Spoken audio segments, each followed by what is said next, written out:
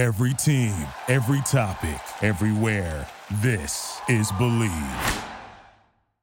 This episode brought to you in part by Thrive Fantasy, available in the App Store, Play Store, or by visiting their website, thrivefantasy.com. Use the promo code FANATICS when you sign up today, and you will receive an instant $20 bonus on your first deposit of $20 or more. Sign up and hashtag prop up today. In a world that's perfect lies a perfect little town where one team stands alone. But now, something stirring that will change this place forever. Perfectville.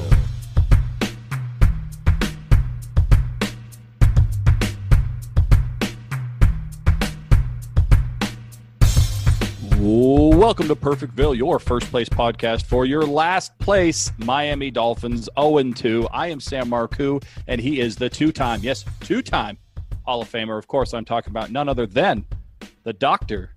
Christopher Colin. Chris, how in the hell are you, my friend? Oh, hey, look at that guy. The handsome man, hide behind all that stuff. Two-time Hall of Famer. I got the very new helmet, game worn supposedly too. And of course, Intercontinental Champion. So, you're dealing with the best, buddy. How's it going? It's going all right. I do have a question about game-worn stuff, because technically if I were to wear that helmet during the game, even though I'm watching the game, it would be game-worn. So who actually wore that helmet? Probably someone like Daryl Gardner. I don't know. It's got a big face mask on it, and there's not a ton of damage, so they didn't play a lot. It's very awesome that you're able to get the Tim Bowens sophomore season helmet there. Shout out to Tim Bowens, one of my favorite Jimmy Johnson era Dolphins. Here we are. If you're watching us right now as part of the Fanatics Network, we are a part of the Fanatics Network. Welcome to Perfectville. You can also listen to us on all the podcast apps that you were listening to us before, but we are smack dab in the middle of the season now. We're heading into week 3. We're going to talk about the stash versus the beard, the old man versus the young man, Ryan Fitzpatrick versus Gardner Minshew. The Miami Dolphins also play the rest of the Jacksonville Jaguars. We're going to talk a little bit about that. We're going to bring back one of your favorites, and of course that is Misery Loves Company. But before we do any of that, Chris, we do have to. I don't want to, but we have to talk about what in the hell happened week 2 against the Buffalo Bills. The Miami Dolphins lose again, this time losing in a different fashion. What are your thoughts about the Buffalo Bills beating the Miami Dolphins in our home opener? Same. It was pathetic. It was embarrassing. It was sad. There's technical difficulties. There was on both the CBS footage and our gameplay. Our game plan for the second week in a row has looked complete garbage. On the defensive side of the ball, the funny thing is we spoke last week about how nice it is that, we did bad against a run with Cam Newton, but at least we're number 1 in the pass defense. Yay! And then we came out here and made Josh Allen look like John Elway, and Dan Marino had a sexy quarterback baby. He was unbelievable. He's like breaking tackles head on against Ogbah, gigantic men like him and Van Noy. And it was just bad all around. And the funny thing is, Sam, is that it wasn't that far off of a game. I can't believe we only lost 31-28. It seemed like we should have lost by 50 points. Yeah, it did seem like we were completely overpowered and outmatched in that game the entire time, but the final score said a different story. It was 31-28, and quite frankly, had Preston Williams not dropped that gift on 4th and goal, we probably win that game if we are able to get our hands on just a couple of those bad Josh Allen passes that we dropped, one of which looked like it was going to go for a pick 6. We probably win that game, and we win it in a fashion where people are going, all right, this is the Miami Dolphins team that we thought we were getting. We just beat the AFC East favorites, the Buffalo Bills, but it didn't happen. And you're right, we lost through the air, which is how you want to lose if you're going to lose to Josh Allen. But here's the thing. He threw for over 400 yards, Chris, but a lot of those yards were completely on the wide receiver. Those balls that he were throwing, he was spraying like he was a teenager out there. He could not aim. He could not hit the toilet. Josh Allen was throwing balls all over the place, and his wide receivers, credit to them, they went out and got the ball. Unfortunately, they got it just about every single time. So when you look at the stats, Josh Allen looked like he's a god, like you said, the love child between John Elway, Joe Montana, and Dan Marino. And he goes for over 400 yards. And not only do we have bad run defense, but we now have bad pass defense. We're now 0-2 in our own division. We're coming into a short week against Jacksonville Jaguars, and all of a sudden looking good, Gardner Minshew with that whole team. Kind of worst case scenario to open this season if you're a Miami Dolphin fan, is it not? Oh, absolutely. Of course it is. It's not where you want to be record-wise, of course. And then just the way things have happened, it doesn't look promising. It's not like we've lost shootouts where we've been like this great team and it just was one inch or one drop away or something like that. Like they just manhandled us. We couldn't get off the field. We couldn't stop Josh Allen. A lot of it is Byron Jones getting hurt. I don't think that helped at all, obviously. But the defense, again, looks suspect. And this is Brian Flores, man. This is his team. This is what he's known for in New England when he got the job here.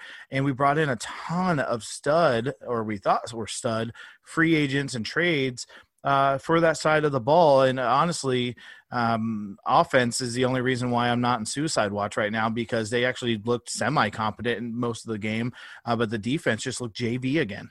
Yeah, it wasn't all bad. We do have some good things that happened in this game. Mike Gesicki comes to mind for one. Isaiah Ford with a surprising performance, number two. Ryan Fitzpatrick wasn't as bad in week 2 as he was week 1. In fact, he was actually pretty darn good. The offensive line actually looked pretty darn good as well. So there are some positives primarily on the offensive side of the ball. But before we get to those positives, we do need to talk a little bit about these negatives, because you're right. Byron Jones going out really affected this game plan. In fact, I would say that injury was significant enough that it probably changed the outcome of this game, because what ended up happening was our talented rookie, Noah Tagovailoa, I believe is his last name.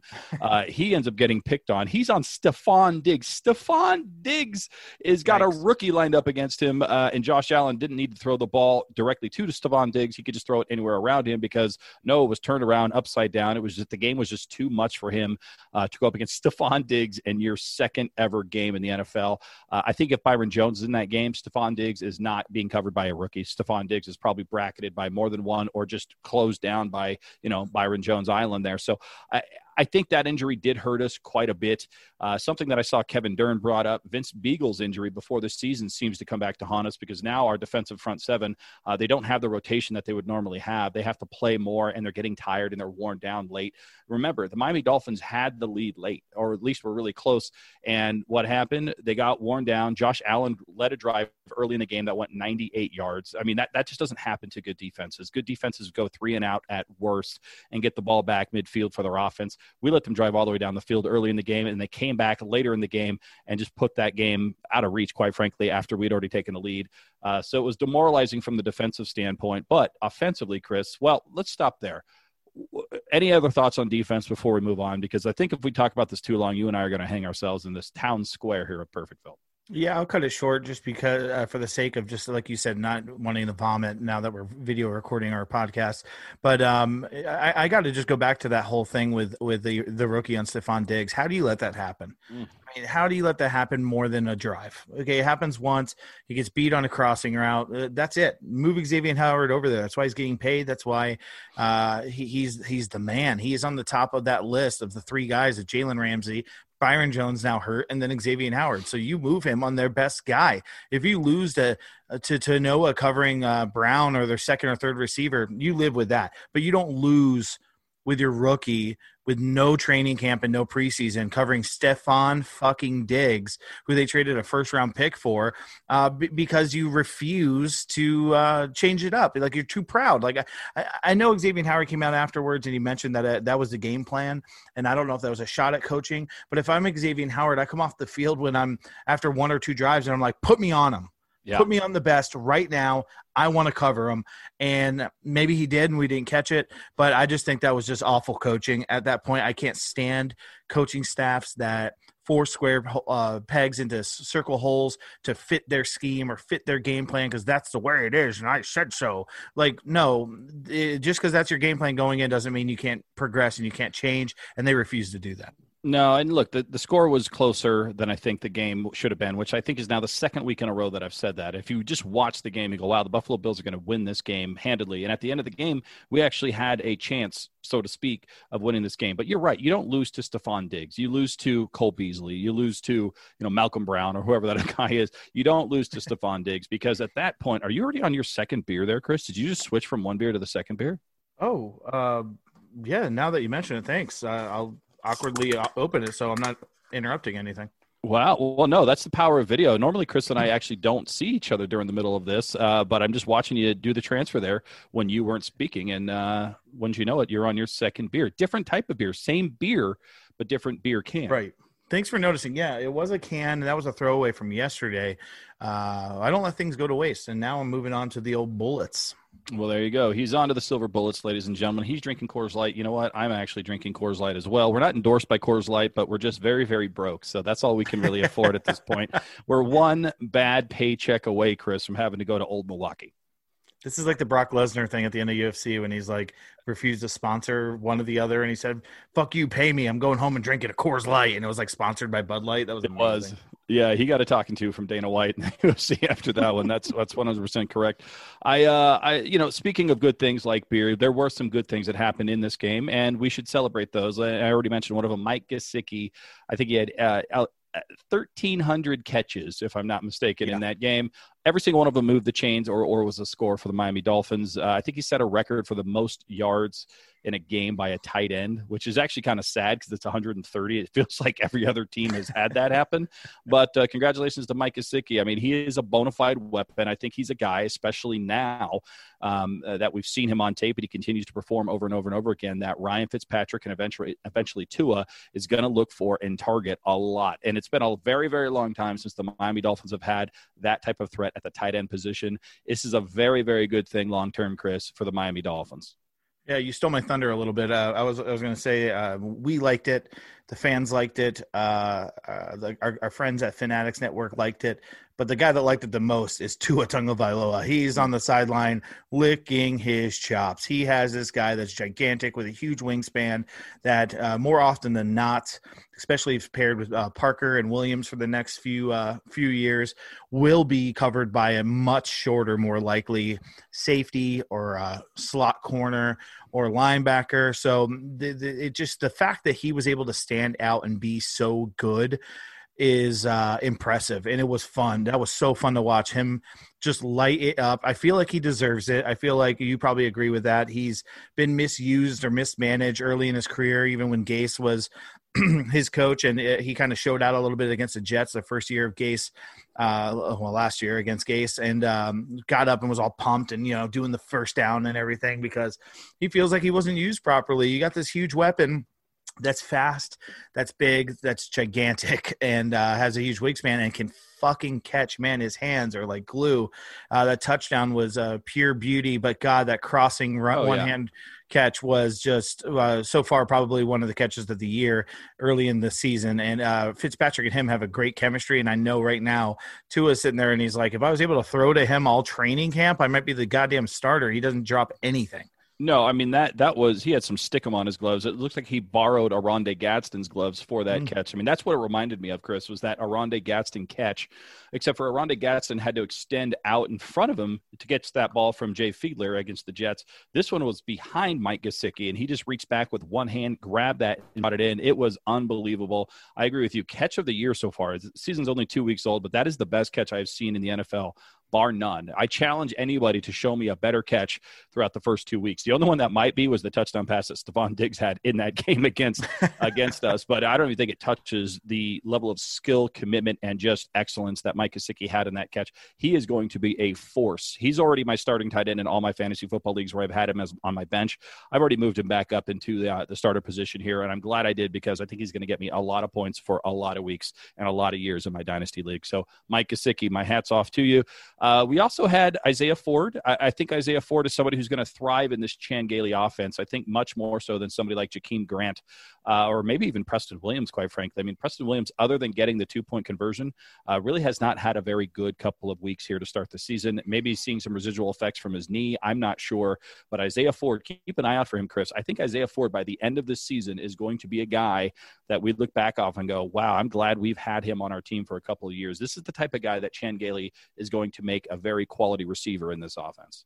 Isaiah Ford is fantastic. And our buddy, we know him from our time on the message boards, Jason Jennings. He's a huge Virginia Tech fan, and he was talking my ear off about this guy when we first got him, and talking about how he's just a vet, a pro, all ACC, everything, catches everything, and he runs great routes. And we saw that when he got that first down on third and short, when he went in motion and did a quick arrow route into the flat, and he had great body control, knew where the sticks were on the field, great awareness, and he was able to jump and dive forward over multiple tacklers.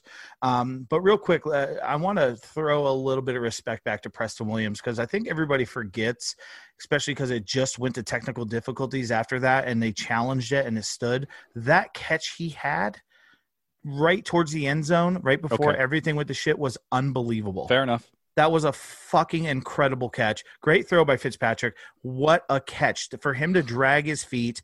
I thought they're going to overturn it because the ball kind of popped out after he hit the ground, but he did go out of bounds first, technically stopping the play.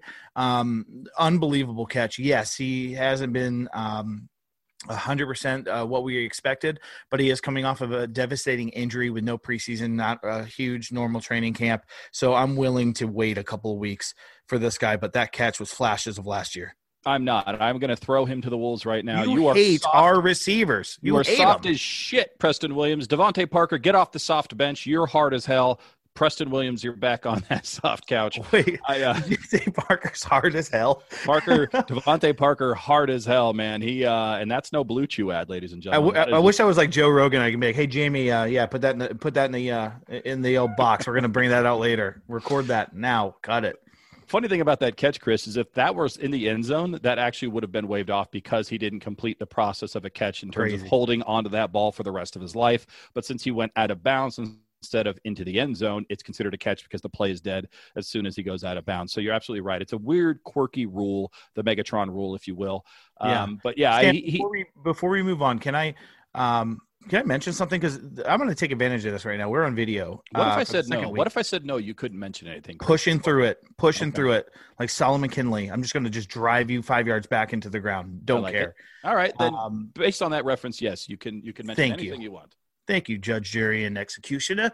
So I got to mention, we're on camera because this is going to happen now. This is going to be on Reddit. This is going to be on Twitter, and I can't wait for it. I live for it. This is actually really fun that we're doing this. I love this element of the show.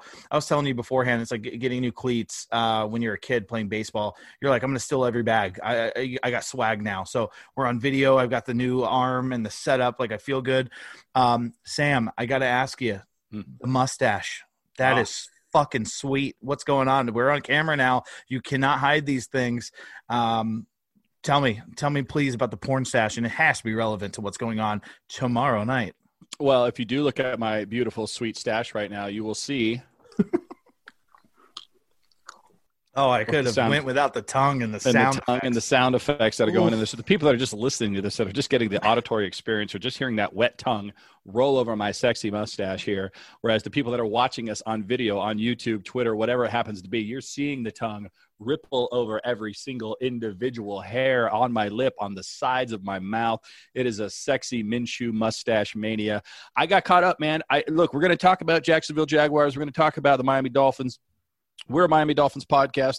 I've had a beard for a long time for Fitzpatrick, but look, we're playing Gardner Minshew. We're playing Minshew Mania, the mustachioed quarterback, man. I love everything about Gardner Minshew. We're going to talk about Gardner Minshew on the second half of the show here. But, yes, you are correct, Chris. I do have a beautiful, sexy stash. And, yes, it does relate and pertain to Thursday night's game against those Jacksonville Jaguars. We'll talk a little bit more about my beautiful facial hair, brought to you by Manscaped. Just a little bit later there, Chris. Speaking of that, I just got my Manscaped stuff. It was unbelievable how much is in that box. And well, you're a hairy guy. They had to send you two. Super hairy. My wife already called dibs on the shirt, and then we looked over the ball preserver, I think it was. And then there's like a spray that like deodorizes. It's almost like, it's been a long day. You couldn't hop in the shower, but you got a date. You got to just kind of, sweeten them up a little bit. That's fantastic. We're going to frame the newspaper that came with it. And yes, folks, that's us big wigs now in the Fanatics Network talking about our gifts from our sponsors, and you plebeians listen on. But yeah, Sam, I'm excited about your mustache and talking about it. That's an epic radio tease, my friend. Radio tease indeed. So segment 3, as they say, will be the Jacksonville Jaguars Miami Dolphins game preview with your very own Sam Marcoux mustachioed version. That's coming up later, but we are wrapping it up, putting a pin in week 2. Let's never talk about week 2 of the 2020 season ever again, much like week 1 here, Chris. But one last question before we move on, because I asked this after week 1, and you said, yes, it would have made a difference. I want to know from you right now, should have had Tua started this game instead of Ryan Fitzpatrick, would the Miami Dolphins won this game or not? No. No, this wasn't. Tua doesn't play defensive back. Tua doesn't play safety, where Bobby McCain's burned. Our buddy Kevin Dern tweeted today that he watched the All-22 tape, and the eyesight and the vision from Baker, who doesn't get enough flack for his bad play he's had the last 2 weeks, by the way.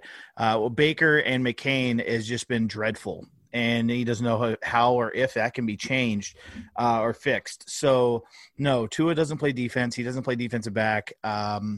He's not Myles Gaskins. I don't know if that makes it much of a difference, because Fitzpatrick looked pretty good. You put 28 points up on the Buffalo defense, you think you got a shot.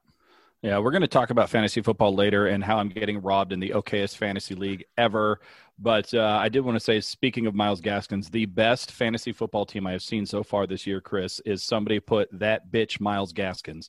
Which, that's amazing. That is an amazing reference to the Tiger King and that bitch Carol Baskin. But somebody out there has that bitch Myles Gaskin, and I about fell on the floor laughing there, Chris. Whoever that was, I don't know who it is. I don't want to be accused of stealing it. It was not my original idea. It was not. I wish it was. But that is an amazing deep cut, by the way. That has to be a Miami Dolphins fan. Nobody knows who Myles Gaskins is other than maybe the Buffalo Bills defense at this point. But that is an amazing fantasy football team. Yeah, that's a great name. I thought the Flores Lava was that's good too. Which it is. It's good.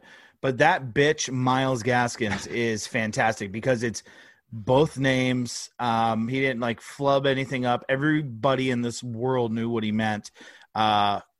Kudos. That is a great name. Kudos to whoever that was. We'll talk a little bit more fantasy football in just a little bit. But Chris, I'm bringing this back. I'm gonna walk it back, as the kids like to say, to last season, because last season there was a lot of misery for the Miami Dolphins. We knew going into the season that it was a rebuilding year. According to some experts like Steve Young, it was a dangerous year to be a Miami Dolphins player, let alone a Miami Dolphins fan.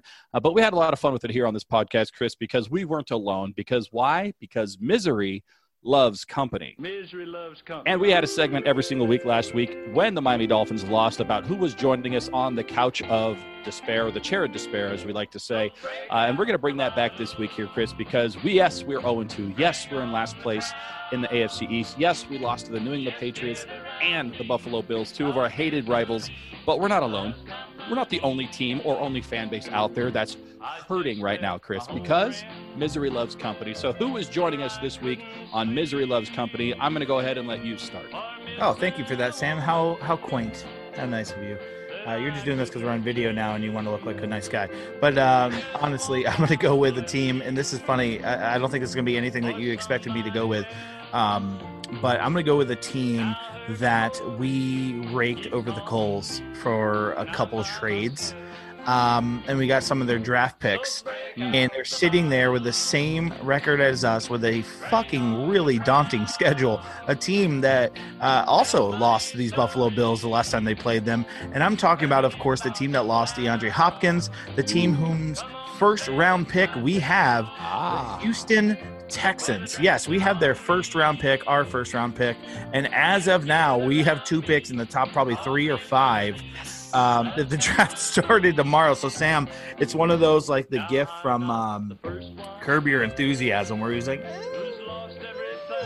am I mad? Am I happy? Because we knew we weren't winning a Super Bowl this year. So if we got ours and the Texans' first round pick and we're both losing, fuck it. Let's just drink till it doesn't feel bad anymore.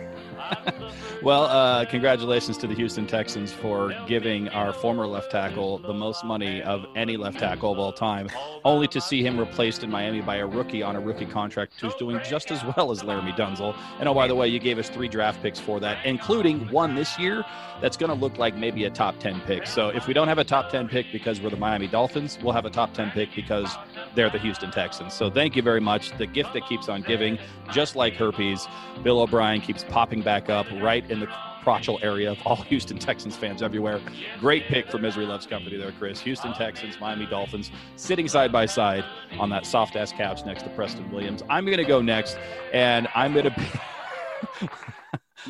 pick a team that we know near and dear to our hearts, a team that has leadership, quote-unquote, that we know near and dear to our hearts, a team that's looking up the asshole of not only the New England Patriots, but also the Buffalo Bills, and quite frankly, the Miami Dolphins. Of course, I'm talking about the New York Jets. Adam Gase has somehow made the New York Jets even worse. I didn't even think it was possible after the Rich Kotite years, but Adam Gase leaves Miami, goes to New York, takes all of our garbage. Kalen Ballage is on the Jets, mind you, right now, and makes them look not only pedestrian, makes them look like midget pedestrians. I mean, they might be the worst team in the league. The only team that might fight them would be the Houston Texans or possibly the New York Giants based on injuries.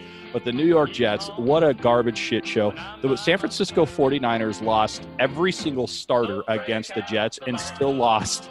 It still beat the Jets like 31-10. Like, it wasn't even close, and the San Francisco 49ers were doing nothing but backups. It was ridiculous how bad the Jets are right now. Welcome to misery, New York Jets. Oh, man, God, there could not be a better team to add to this list. If we're losing and we're pathetic and we're bad, if the Jets are with us also, then I don't care. Like, that's fine, because they can't say anything. Their fans can't say anything. And it's so funny, Sam, we called it. We called that when Adam Gase went over there, that's not the savior you're looking for. Obi-Wan, hey, this is not the coach, the QB whisperer you're looking for, because he's just not that. You've got Sam Darnold. If I'm an offensive coordinator, offensive-minded coach, I'm sitting there and I'm like, I got Sam Darnold. I can do whatever I want with this guy on the field. I am drawing up plays out the yin-yang, and then I search, and I challenge you, Dolphins fans, and Sam, you the same. Go on Twitter during the Jets football games. Go on Twitter and search Gase. Just search it, and you can see latest and see what people are tweeting. And it looks like we went in a time machine, and we're watching Dolphins Twitter during our games. Yeah. Bubble screens. Why? Third down draw plays on 3rd and 2. Why? Running the ball constantly on 1st and 2nd. Why? I thought this guy was supposed to be a genius. Why? It is the same tweets that we tweeted and our fans tweeted during the Gase era here, and I couldn't be more happy that it's happening, Sam. It's incredible, and it's funny, the national guys are starting to pick up on this. I know they talked about like the hot seat and everything in the off season, but it wasn't really drilled down. It's getting drilled down. Like, I'm seeing like the former linemen and the former receivers and Ryan Clarks of the world that are tweeting videos. They're like, Sam Darnold doesn't deserve this. Like, they're finally like, this guy has had enough and he needs to be saved. And it's really funny that they are misery for sure. No, and look, I saw on ESPN today, I actually put it on our Twitter, which you can find at Perfectville Pond. And it's basically defensive players questioning the lack of focus for the defensive side of the ball in practice. I mean, wow, shocking that Adam Gase somehow is being accused of neglecting the defensive side of the ball. Did you not see the Dolphins games that you played against us, New York Jets fans? He was sitting on the bench next to the offensive people, doodling, coloring, doing anything but paying attention to the defensive side of the ball. This is what Adam Gase does. He doesn't care about defense. He doesn't know how to spell it. He thinks it's spelled with a D and a fence. That's how he thinks. That's what he knows about defense. And then about offense, he thinks he knows everything. So he's not going to listen to any criticism. He's not going to listen or play to the strengths of his players. It's their fault if they don't do what he wants them to do. This is the Adam Gase experience, New York Jets fans. And I would like to say sorry, but you know what? Sorry, I'm not sorry. I love that you're miserable right now. Welcome to Perfectville. Can you name another head coach that was similar in this situation where he kept getting these opportunities and was just not good and was consistently the same, just lackluster coach? Like even someone like Pete Carroll that Dave Wannstedt. What? Well, but see, here's my thing though. He didn't get an opportunity after us. Like Pete Carroll did, but he was pretty bad with the Patriots. He was all right, but he went to college, kind of revamped his game and changed a little bit, and now he's having success in the NFL. I've never seen a coach like Adam Gase fail so miserably and fall so hard with a divisional rival, and then another team sign him, and they're like, it'll be okay with us, especially in New York with our media market, and he is just as bad, if not worse, and he has a quote-unquote better quarterback with Le'Veon fucking Bell. Like, we went to the playoffs with Jay Ajayi's knees and Matt Moore with Adam Gase. So what the hell are the Jets doing? I'm convinced that we just had some fairy godmother dust that just was sprinkled all over the field that year by the name of Cody Parkey, because we were going to lose to the Browns until Cody Parkey decided that he would rather miss 3 field goals against us and give us a shot to win. We got high from Coke with our offensive line coach before the game. Well, that's what happens when you're Chris Forrester. But speaking of Cody Parkey, this is not the Misery Loves Company, but congratulations to him. He's back in the league, Chris. Our favorite kicker, your favorite kicker, my favorite kicker, Perfectville's favorite kicker, Cody Parkey, back with the Cleveland Browns. Congratulations, Cody Parkey. All right, now moving on. We have one more spot on the couch here, Chris. We already have the Houston Texans. We've got the New York Jets, as well as us, Miami Dolphins. Who is joining? Who's got the last spot, the last cushion here at Misery Loves Company? Oh, Sam, I don't know. I'm on video, so this is really weird, but I think I hurt my neck. I got really fucking hurt just even thinking about the San Francisco 49ers as a franchise. Holy shit. They had some bad luck on Sunday. These guys are blaming the turf at MetLife Stadium, by the way, for all these injuries. But we've got Nick Bosa gone. Yep. 2 plays later, the same cart that took Nick Bosa off. They're like, hey, come back. We need you again. And it's, Solomon Thomas or whatever the hell his name is, another defensive player. He's carted off. And then they lose. Gorgeous-ass Garoppolo leaves the game for Nick Mullins, who comes in. And they, like you said, they still won by 30 against the Jets. And they have injury after injury. Richard Sherman's on the IR currently. Mostart. Yeah, he has like 98 yards rushing, and then he's done. He goes out of the game. Sam, I've never seen such a terrible, horrendous game of injuries. Like, this is worse than Tannehill coming back from his knee injury and getting hurt in training camp before the season, and we are all just like heartbroken, and we signed Jay Cutler. This is worse than that. This is a team that went to the Super Bowl last year and literally should and could have won that game against the Chiefs if not for some unlucky breaks. And here they are now, week two, Sam, not 14, not the playoffs, week 2, and literally like 9 of their guys are on IR. It's horrible. They are more misery than we can ever imagine. Well, then everybody out there is calling them the San Francisco 49 IRs because everybody's on injured reserve. I mean, I've never seen a team just fall apart like this. Like you said, it's like that scene in Airplane where people's arms are just falling off when they're trying to pull their sleeves off and their arm just falls off and then their leg falls off. It's ridiculous how injured they are. Like, I hate the 49ers. I'm not going to lie. And I'm watching this going, I feel kind of bad. And you're right. The same cart has to come out 2 plays later. It's like Nick Bosa's not even off the cart yet. And they're like, hey, we need a cart to come out here and get an injured player. Like, yeah, no, we already got him. Like, no, I don't think you understand. There's another one. We got him. Defensive lineman. We got him already. No. His neighbor's hurt. He's like gassing up the cart, and they're like, no, come on, we need you. He has to like throw out the gas pump. Yeah, that's unbelievable. 2 plays later. And they need like a bunk bed truck of cars to come out and pick them all up. Just put the gurneys on a little bunk bed up there and just send them out there. That's like Emmett from Lego Movie. He's like wants to build a couch with like the top and bottom. Like, this is their injury cart for the 49ers. Have you seen the meme where they changed the logos and it's a handicap symbol in the logo? It's fantastic. I'll text it to you or tweet it out if you haven't seen it. It's hilarious. Oh, I've seen it. Trust me. I've sent it to every single 49er fan that I've ever met in my entire life. I live out here in 49 country right now. It used to be like the Raider haters right now would be all over the Raiders, but the Raiders are 2-0 in Las Vegas. The San Francisco 49ers are 1-1, but they also only have one player that's actually active and healthy to play week 3. They called both of us to help play tight end next week. Yeah, they called me and it was like, hey, what are you doing Sunday? Because we know the Dolphins are playing Thursday. Do you think you could help us out? We need somebody. They're so badly injured, Sam. We didn't even mention George Kittle is hurt, and he's like the best tight end in the league. That's old news. George Kittle's been out for at least a week. We're talking about people like right now, somebody on the 49ers guaranteed is getting hit by a bus. Like, that's how snaked they are. As we record this, somebody's getting run over just by the BART train going from Oakland Frank to San Gore Francisco. Just got hurt because he played for them before. Yeah, Joe Montana just cut his finger while trying to slice a banana. Like, that's how bad the 49ers are right now. Steve Young just said something stupid because he's concussed 87 million times. Just because he was a 49er. You and I are going to get injured just because we're saying the name 49er. So we need to move on. The couch is full. The San Francisco 49ers, the New York stupid Jets, and the Houston Texans, who are giving us all of their draft picks, all join the Miami Dolphins in week 2 on the Chair of Despair, Misery Loves Company. This segment is now over. We are moving on, and we're going to go pay some bills here, Chris. We already talked about you just got your Manscaped package. I'm going to get my package Manscaped while we're on break, talking about Manscaped, talking about all our other beautiful, lovely sponsors right here on Welcome to Perfectville, part of the Fanatics Network. We'll come back. We're going to talk a little bit Jacksonville. We're going to talk a little bit Miami. We're going to talk a little bit this sweet stash. We're going to talk a little bit fantasy football. We got so much to cover, Chris, in so little time. Let's just go pay some bills. You go take a leak. I'm going to go get another beer myself, and we'll come back and talk some more Miami Dolphins football. What do you think? Sounds great, buddy. Right at this moment, there are men everywhere, doing manly things. Beards unkempt, hair run amok, leaving them in a state of hair despair. And that's just what we can see. Never mind what's going on downstairs. But it doesn't have to be that way. Thanks to our friends at Manscaped. Go to manscaped.com and enter our promo code FINSUP to save an instant 20%, get free shipping, and help quell the hair despair in your life.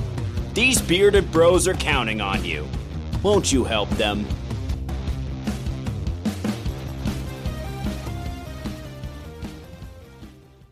It's that time, Dolphin fans, citizens of Perfectville. Winning season returns at MyBookie.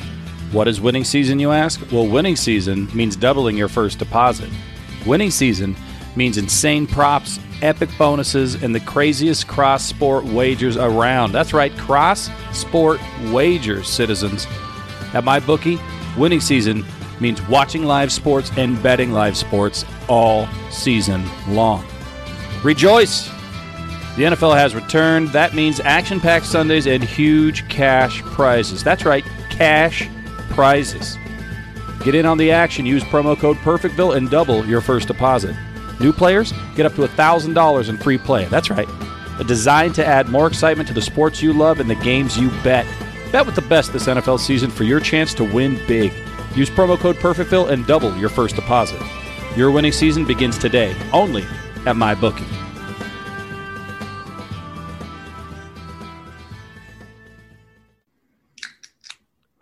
And we're back. I hope you guys got yourself a refreshing, nice beverage there. I certainly got me a new one. Chris has got himself one there. And the fun and games are over, Chris. We had some fun and games at Adam Gase's expense, at Houston Texans' expense. Of course, everyone on the 49ers right now that's listening from the hospital, they're watching us right now, listening to us, everything you can do here with the Perfectville podcast as part of the Fanatics Network. But it's game time, Chris. We're recording this on Wednesday. The Miami Dolphins are playing on Thursday. We're playing at Jacksonville against Gardner Minshew and the Jacksonville Jaguars. Interstate rivalry, mustache versus the beard, however you want to slice it. Miami, Florida versus Jacksonville from that other country. It's going to be a battle, maybe not one of our regular rivals, but an in-state rival and an AFC versus AFC opponent. And, of course, the Miami Dolphins going into the weekend, if they were to lose and go 0-3, are just going to ruin all of our weekends and do it well before Sunday. What are your overall take here? Miami Dolphins, Jacksonville Jaguars. What do we have to do to get off the schneid here, Chris? How does the Miami Dolphins beat the Jacksonville Jaguars Thursday night? Oh, man. So here's the thing with them is that we got to stop Gardner Minshew. And I feel like this is the third game in a row where I'm talking about how we have to stop the quarterback, especially from running and making plays happen outside of the pocket, because that's what he does. He does the same thing as he reminds me of a younger Ryan Fitzpatrick, honestly, when I watch him play. That's a good call. Very feisty. His teammates love him around him. He has no business being as good as he is. And here we are with his fucking headband from Karate Kid and his mustache from every Ron Jeremy porno in the 70s. He's out there kicking ass with the weirdest name I've ever heard, and it's not fake. It's not created. His dad actually named him that. And you got to stop him. We have to stop him because the Jacksonville defense of old is not that great. There's no more Jalen Ramsey. There's no more Calais Campbell. There's no more, that one guy that signed with the other team that has a ridiculous name. So there's no reason that we can't do some good things on offense with the weapons that we have. But, man, we got to stop Gardner Minshew. And we've been in business so far in 2020 of making quarterbacks look great. And that started with Cam Newton and last week with Josh Allen. Hopefully this is not a Godfather 3 situation. Hopefully this is a Goodfellas situation. All new movie, about the same thing, but great. Yeah, I think you're right. I mean, the Jacksonville Jaguars remind me a lot of the Miami Dolphins from last year in that they got rid of a lot of talent, a lot of bloated contracts, and said, we have to start over. We have some pieces that we're going to build around, but we're going to start over. We're going to get a lot of draft picks. We're going to invest in the future through the draft and just start the fuck over. And they're doing that, yet they won, I believe, week 1. They almost won week 2. They're kind of that plucky team that's just got enough talent to make you think that they're going to be there all the time, but they also have just enough talent that if you take them for granted, they're going to skull fuck you. And then that's what happens. That's what the Miami Dolphins did last year to the New England Patriots and to the Philadelphia Eagles to a lesser extent. They game planned and they tricked them. They trickified them until they actually got the victory. And I could feel like the Miami Dolphins could end up having that happen. I feel like the Miami Dolphins have more talent than the Jacksonville Jaguars. I think they have a better coach. I think just about everything checks the box for the Miami Dolphins versus the Jacksonville Jaguars. However, it still doesn't stop the fact that Gardner Minshew's got one of those X factors, much like Ryan Fitzpatrick. I think that's a hell of an analogy there. And they have DJ Chark. They've got these guys that do have some talent that if we don't pay attention to, they're going to end up killing us here, Chris. I could see this one getting out of hand early if we don't come out of the box right away. And one of the things that Brian Flores teams do not do is come out of the box hot right away. I think the Miami Dolphins have to either put up a big stop early or they have to score very, very early. I haven't looked it up because I'm too lazy and too fat, as you can see on video, to do so. But I have a feeling that the Miami Dolphins, since Brian Flores has become the head coach, has got to be the lowest scoring team or one of the lowest scoring teams in the first quarter. It's not something that we do very well or very often. I think in this game, we have to make that statement. We have to score early. I don't care how they do it. If it's a field goal, if it's a defensive touchdown, if it's, Preston Williams getting off the soft ass couch and catching something other than a 2-point conversion, whatever it turns out to be, I think the Miami Dolphins have to score early, set the tone. And then at that point, I think you can have a defense that can maybe play this way a little bit more and play with a lead as opposed to from behind where they have to create some turnovers. That's how we have to beat them. You're right. We have to stop Gardner Minshew. We have to score early somehow. And then rely on the talent that we invested heavily in terms of draft picks, money, and trades to do their job after that. Yeah, I agree with you that we have more talent. The problem is that it's not by much. And we're a road Thursday night team. And that is just something that doesn't bode well for anybody ever. And if you look back at it, Sam, like you said, same thing, lazy as fuck. Did not pull up the numbers on this at all. But you can look it up on Twitter. You've got the old Google on your phone, so you can check it out. But we have not been very good on national TV games for a long time. When we are the singular focus of the NFL world and the cameras and lights are on, we just really suck. Like, we have been bad for a long time, especially when they come in and try to make a story about it. And they're like, oh, they got Parker, who should have been a Pro Bowler last year, and Fitzpatrick's the Fitzmagic. And here we go with this young, strong defense with Van Noy and these guys. It's like, man, shut up. You're talking too good about us. There's no way anything good of this is going to happen. This is a statement game for Jacksonville. I listened to these players before the season started. And the guys that stuck around that did not get traded, did not get tanked off, so to speak, are pissed. They want to play. They are just like the Godchows of the world, the Wilkins of the world last year. We're in the same situation where everyone's talking about how you're tanking for Lawrence and us with Tua, where they find that disrespectful to their current regime and their current players and their current roster. So they want nothing more than to come out on national TV and wipe the fucking floor with an in-state rival. And that's what they're going to come out to do. We're going to have to play defense. We're going to need turnovers, and we're going to need to get a freaking pass rush because I haven't seen one yet since COVID happened. So I would love to see a pass rush with one of these guys of, Agba or one of these. Can we blitz and get a sack? Like somebody, can we get a turnover? We're going to need it, Sam, because they're going to be pumped up. They're home. They're on national TV. And it's going to be a tough game. It is going to be a tough game. I don't expect us to win this game by a lot, if at all. I think it's going to be a low-scoring game because the talent is low on both sides. I think we're an ascending team, whereas they're kind of plateauing and possibly descending down by choice at this point. But you can't discount the fact that it's a short week. You can't discount the fact that I think Byron Jones is, again, not going to play, which means our rookies out there are going to have to step up and be something more than they were against the Buffalo Bills, at least in the defensive backfield area. We don't have a lot of pass rush still. So Shaq Lawson, you got to do something. Kyle Van Noy, you got to get in there. Emmanuel Agba, you got to have something other than an interesting name in order to make the paper here going forward.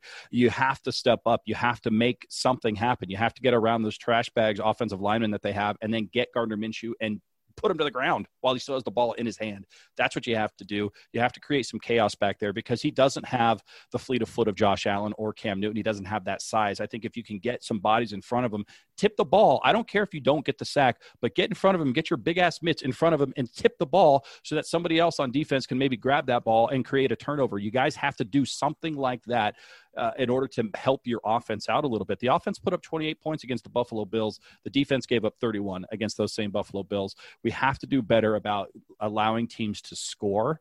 Even if it's 3 and out, you have to demoralize them. I'm not sure exactly how to do that, but that's because they're not paying me to be the coach. I'm just saying from the outside looking in, to me, it looks like the defensive line has to step up in order for the Miami Dolphins to win this game. What about on offense, Chris? What does Miami have to do on offense in order to be successful in this game?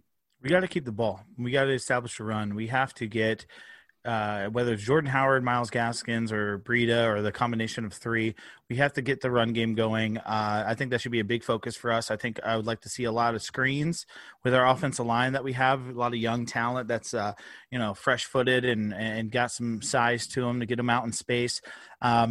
And really start working that. We got to keep the ball. We need long drives. We need 6, 7, 8-minute drives where we're just taking them down the field. Because look, we're both Florida teams. We're both used to the humidity and the heat, but we're also both teams with human beings on them. So if we can stay on the field for 7 to 8 minutes and keep their defense on the field, no matter how used to it they are, you're in that humidity underneath those lights for 8 straight minutes of a team just grinding 5, 7, 9 yards. Bang, bang, bang. It's going to tire you out, and it's going to gas you, and it's going to keep our defense fresh so we can finally, hopefully, pin our ears back and get some pass rush. And that's number 1. Number 2, Sam, we have to score when we're in the red zone. No more field goals, no more turnovers on downs, no more drop passes on a slant. We need to capitalize on getting on the good side of the field and get the ball in the goddamn end zone. I don't care if it's Gesicki, if it's Parker, if it's Williams. I don't care if it is Laird. You get in the goddamn end zone and score touchdowns. That's the way you win this game. Control the clock and score when you can, and limit the 3rd and longs. We need 2nd and 5, 3rd and 2s to be successful in this game on Thursday. Yeah, I mean, you mentioned it with establishing the run and controlling the ball and controlling the clock. I think Jordan Howard has 13 carries for 11 yards and 2 touchdowns through 2 games. I mean, it's a very LeGarrette Blount type of rush line right there. He's not getting a lot of yards per carry. Myles Gaskin, actually, we talked about him a little bit earlier, that bitch Myles Gaskin. He's actually been a pretty good running back. I was questioning a little bit why we were using him so much in the Patriots game, and then I saw him again in the Bills game, and I'm like, you know what? I think I'm going to have to walk this one back. He's doing okay. So I'm okay with that triumvirate. I'm okay with using Matt Breida, Myles Gaskin, and Jordan Howard. But here's the thing. If we're down and it's 3rd and goal and we've tried to run it twice with Jordan Howard and he hasn't gotten in, run it again. And if it doesn't work and you have to go for it on 4th and goal, run it again. You have to establish that run. I mean, it's already been proven that we can't just throw the ball every single time and be successful in this league. We do have to keep them honest, so to speak. So you're right. I think the run game needs to be established, especially when you're coming off of a short week, because Jacksonville's coming off of a short week too. And they had a big, tiresome game against the Colts, if I'm not mistaken. Titans, excuse me, with Ryan Tannehill, our old good buddy, with 6 touchdowns and no interceptions so far through 2 games.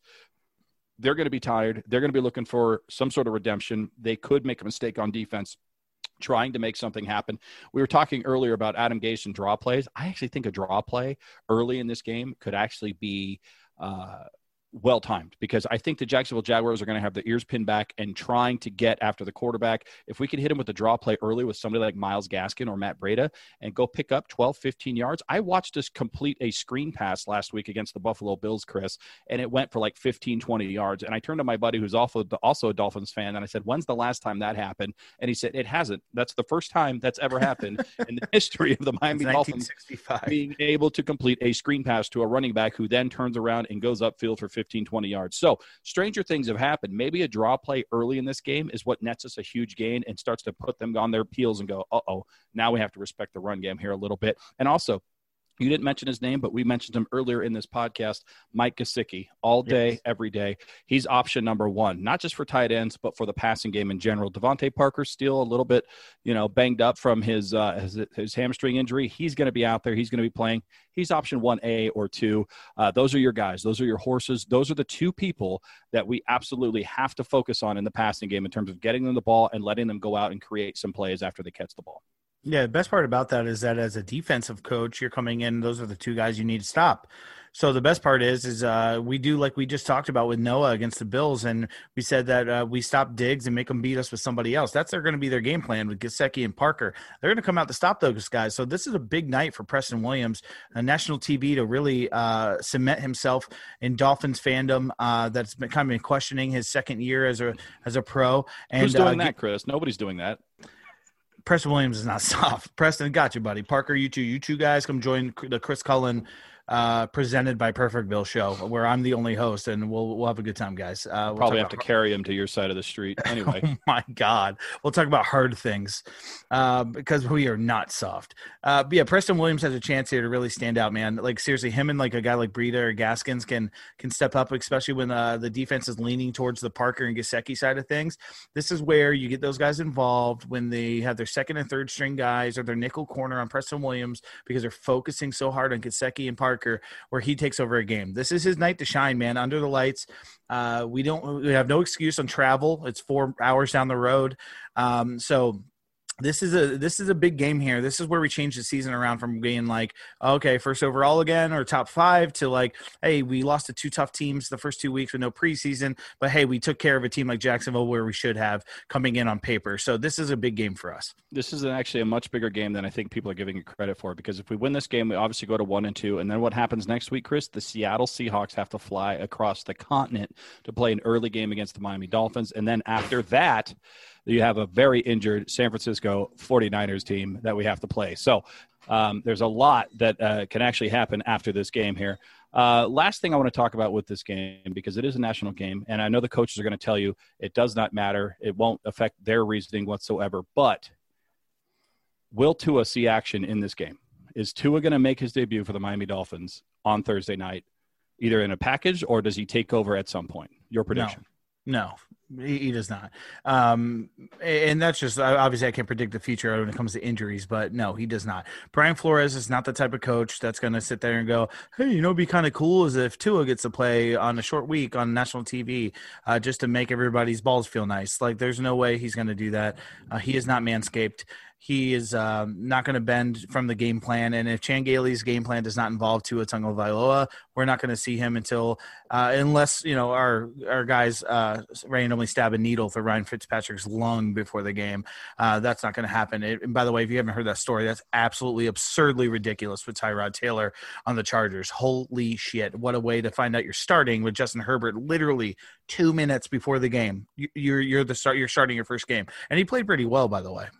No, shout out to Justin Herbert on very short moment's notice having to be in the starting. But if there's any more room on the Misery Loves Company couch, it's got to be Tyrod Taylor, man, because if you haven't heard that story, go look it up, because that guy's got some bad luck there with the Los Angeles Chargers. And I disagree with you, Chris. I think Tua finds his way into this game somehow, some way. I think he's in the game. I don't think he's going to sit on the sidelines. I think he's going to somehow, even if it's just for one package, going to be in this game. There's going to be footage of Tua Tagovailoa playing football for the Miami Dolphins week 3. That's my prediction. That's ridiculous. What if he comes in and he throws like 5 straight really good looking completions and then they take him out and Fitzpatrick finishes the game? Like you're setting yourself up for just huge controversy by putting him in the game. And even, which it sounds ridiculous if you think about it, it's like, oh, what if he's really good and we're better? We should be striving for that, but I don't know if Brian Flores wants that on his plate. So I don't see that at all. I don't see Tua coming into the game. I'll tell you what, if he gets into the game and throws five completions in a row, Ryan Fitzpatrick's not coming back in the game. That's my second prediction if that were to occur, because you don't go backwards at that point. You just go with Tua, because at that point you go, okay, I've seen enough. We're going with Tua. But that's my fantasy, Chris. I think your fantasy is to see Tua be the superstar that we all think he can be. But until that happens, we have to deal with the okayest fantasy league ever. I'm 0-2, and I might be the highest scoring 0-2 loser of any fantasy football team of all time. I can't believe my dumb luck here. It's just like the draft. I got last in a 14-team league. I had to pick 14th and 15th overall. I somehow turned that into a very high-scoring losing team there, Chris. It's infuriating. Yeah, it's actually kind of funny looking at the statistics of our fantasy league.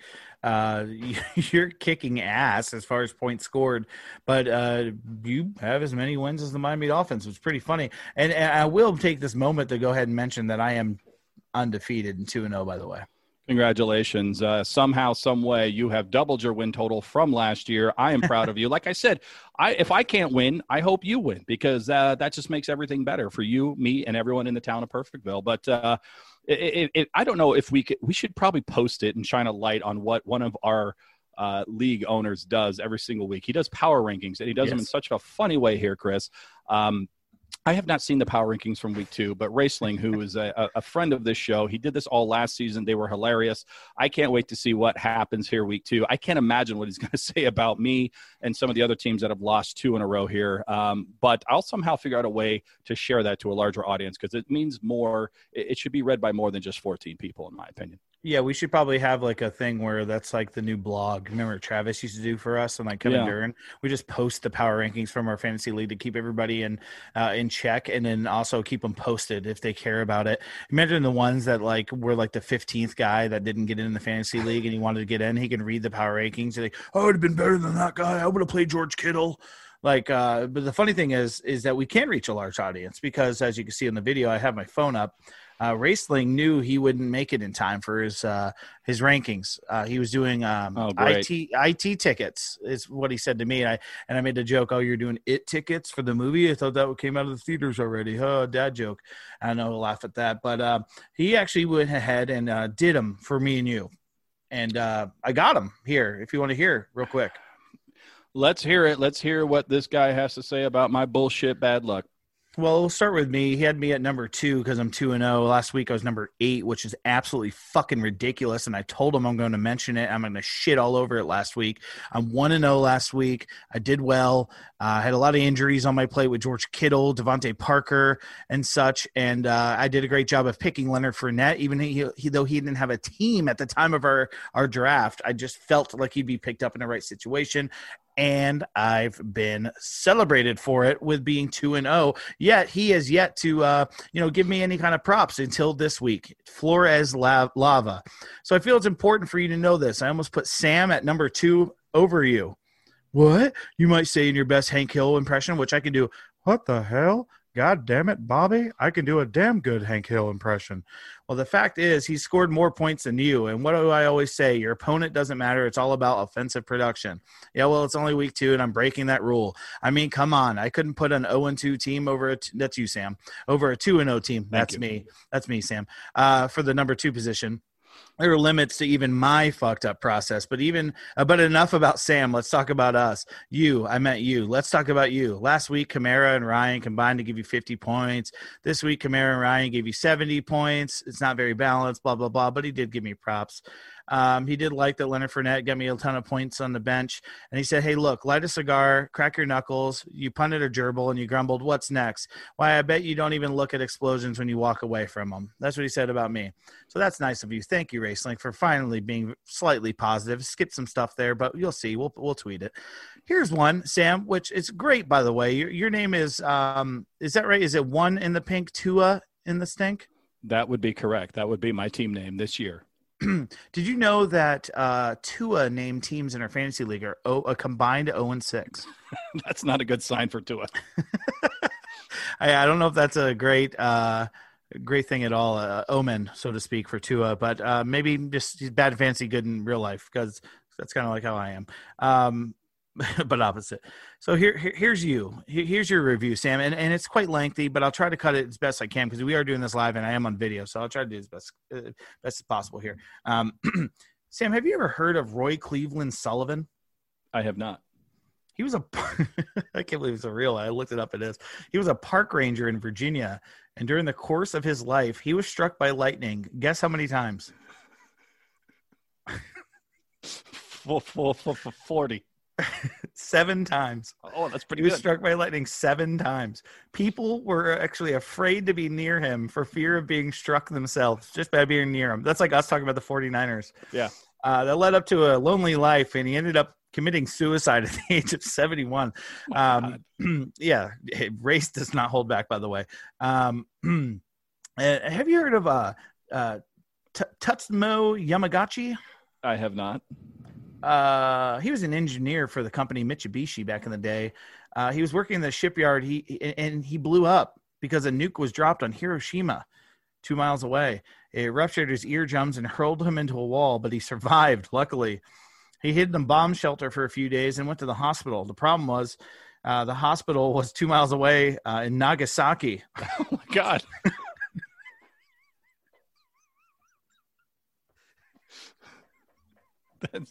That's bad luck. Yeah, it blew his bandages off, but legend says his testicles grew 3 sizes that day because he walked out to find his family. Unbelievable. Now, despite living on opposite ends of the world, those two men had one thing in common. They weren't as unlucky as Sam Marcoux. That's pretty damn good. Racely, this isn't even over yet, and I'm going to give you hats off, kudos, because that's fantastic. I couldn't stop laughing when I saw this on my lunch break. I swear to God. Okay, here we go. Let's be professional here. Hey, Sam, you want to maybe make peace with whichever deity you pissed off from hell because you have the second highest point total in the league and 2 losses. How's that possible? You've played the top scorer 2 weeks in a row, but it's not just that. Oh no.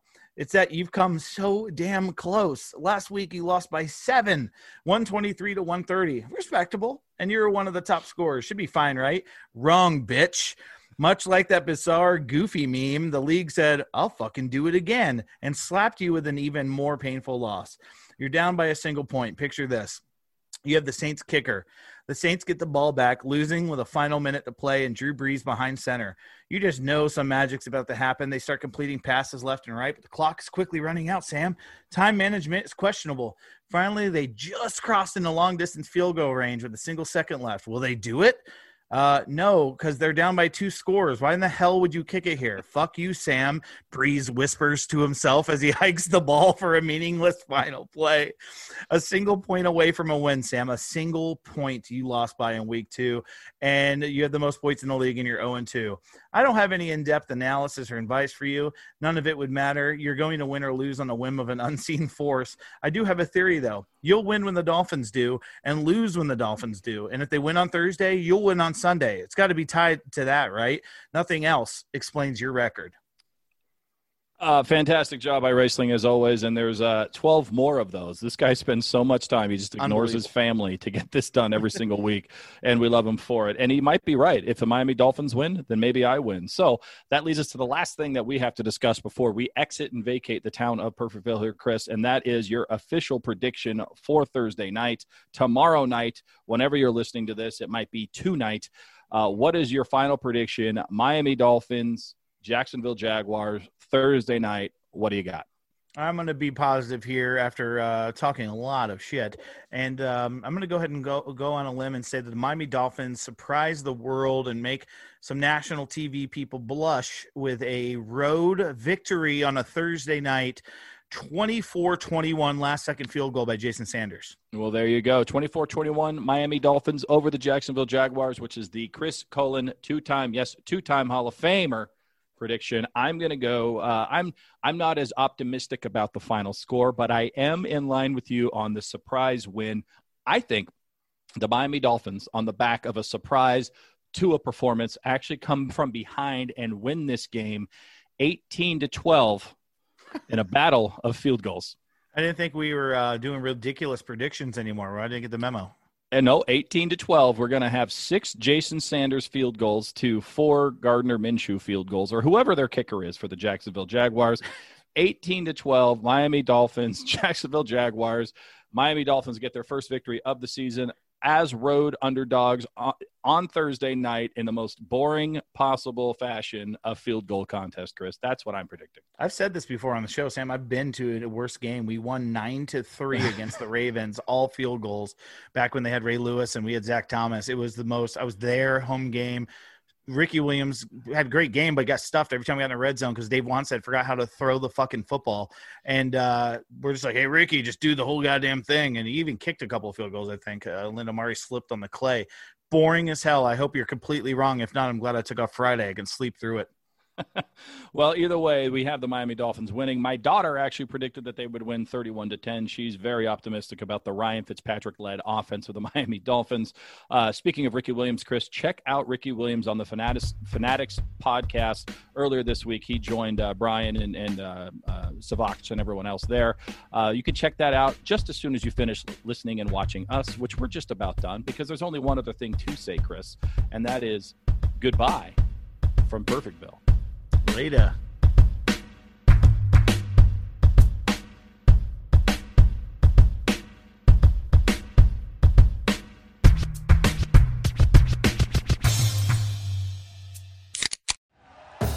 Thank you for listening to Believe.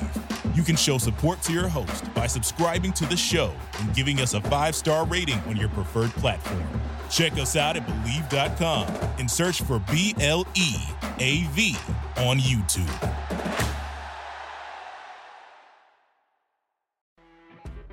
You know when you're listening to a true crime story that has an unbelievable plot twist that makes you stop in your tracks? That's what our podcast, People Are the Worst, brings you with each episode. I'm Rachel. And I'm Rebecca. We're identical twins who love true crime cases that make you say, didn't see that coming, and we hate the people responsible for them. Listen to People Are the Worst now on Apple, Spotify, or wherever you get your podcasts.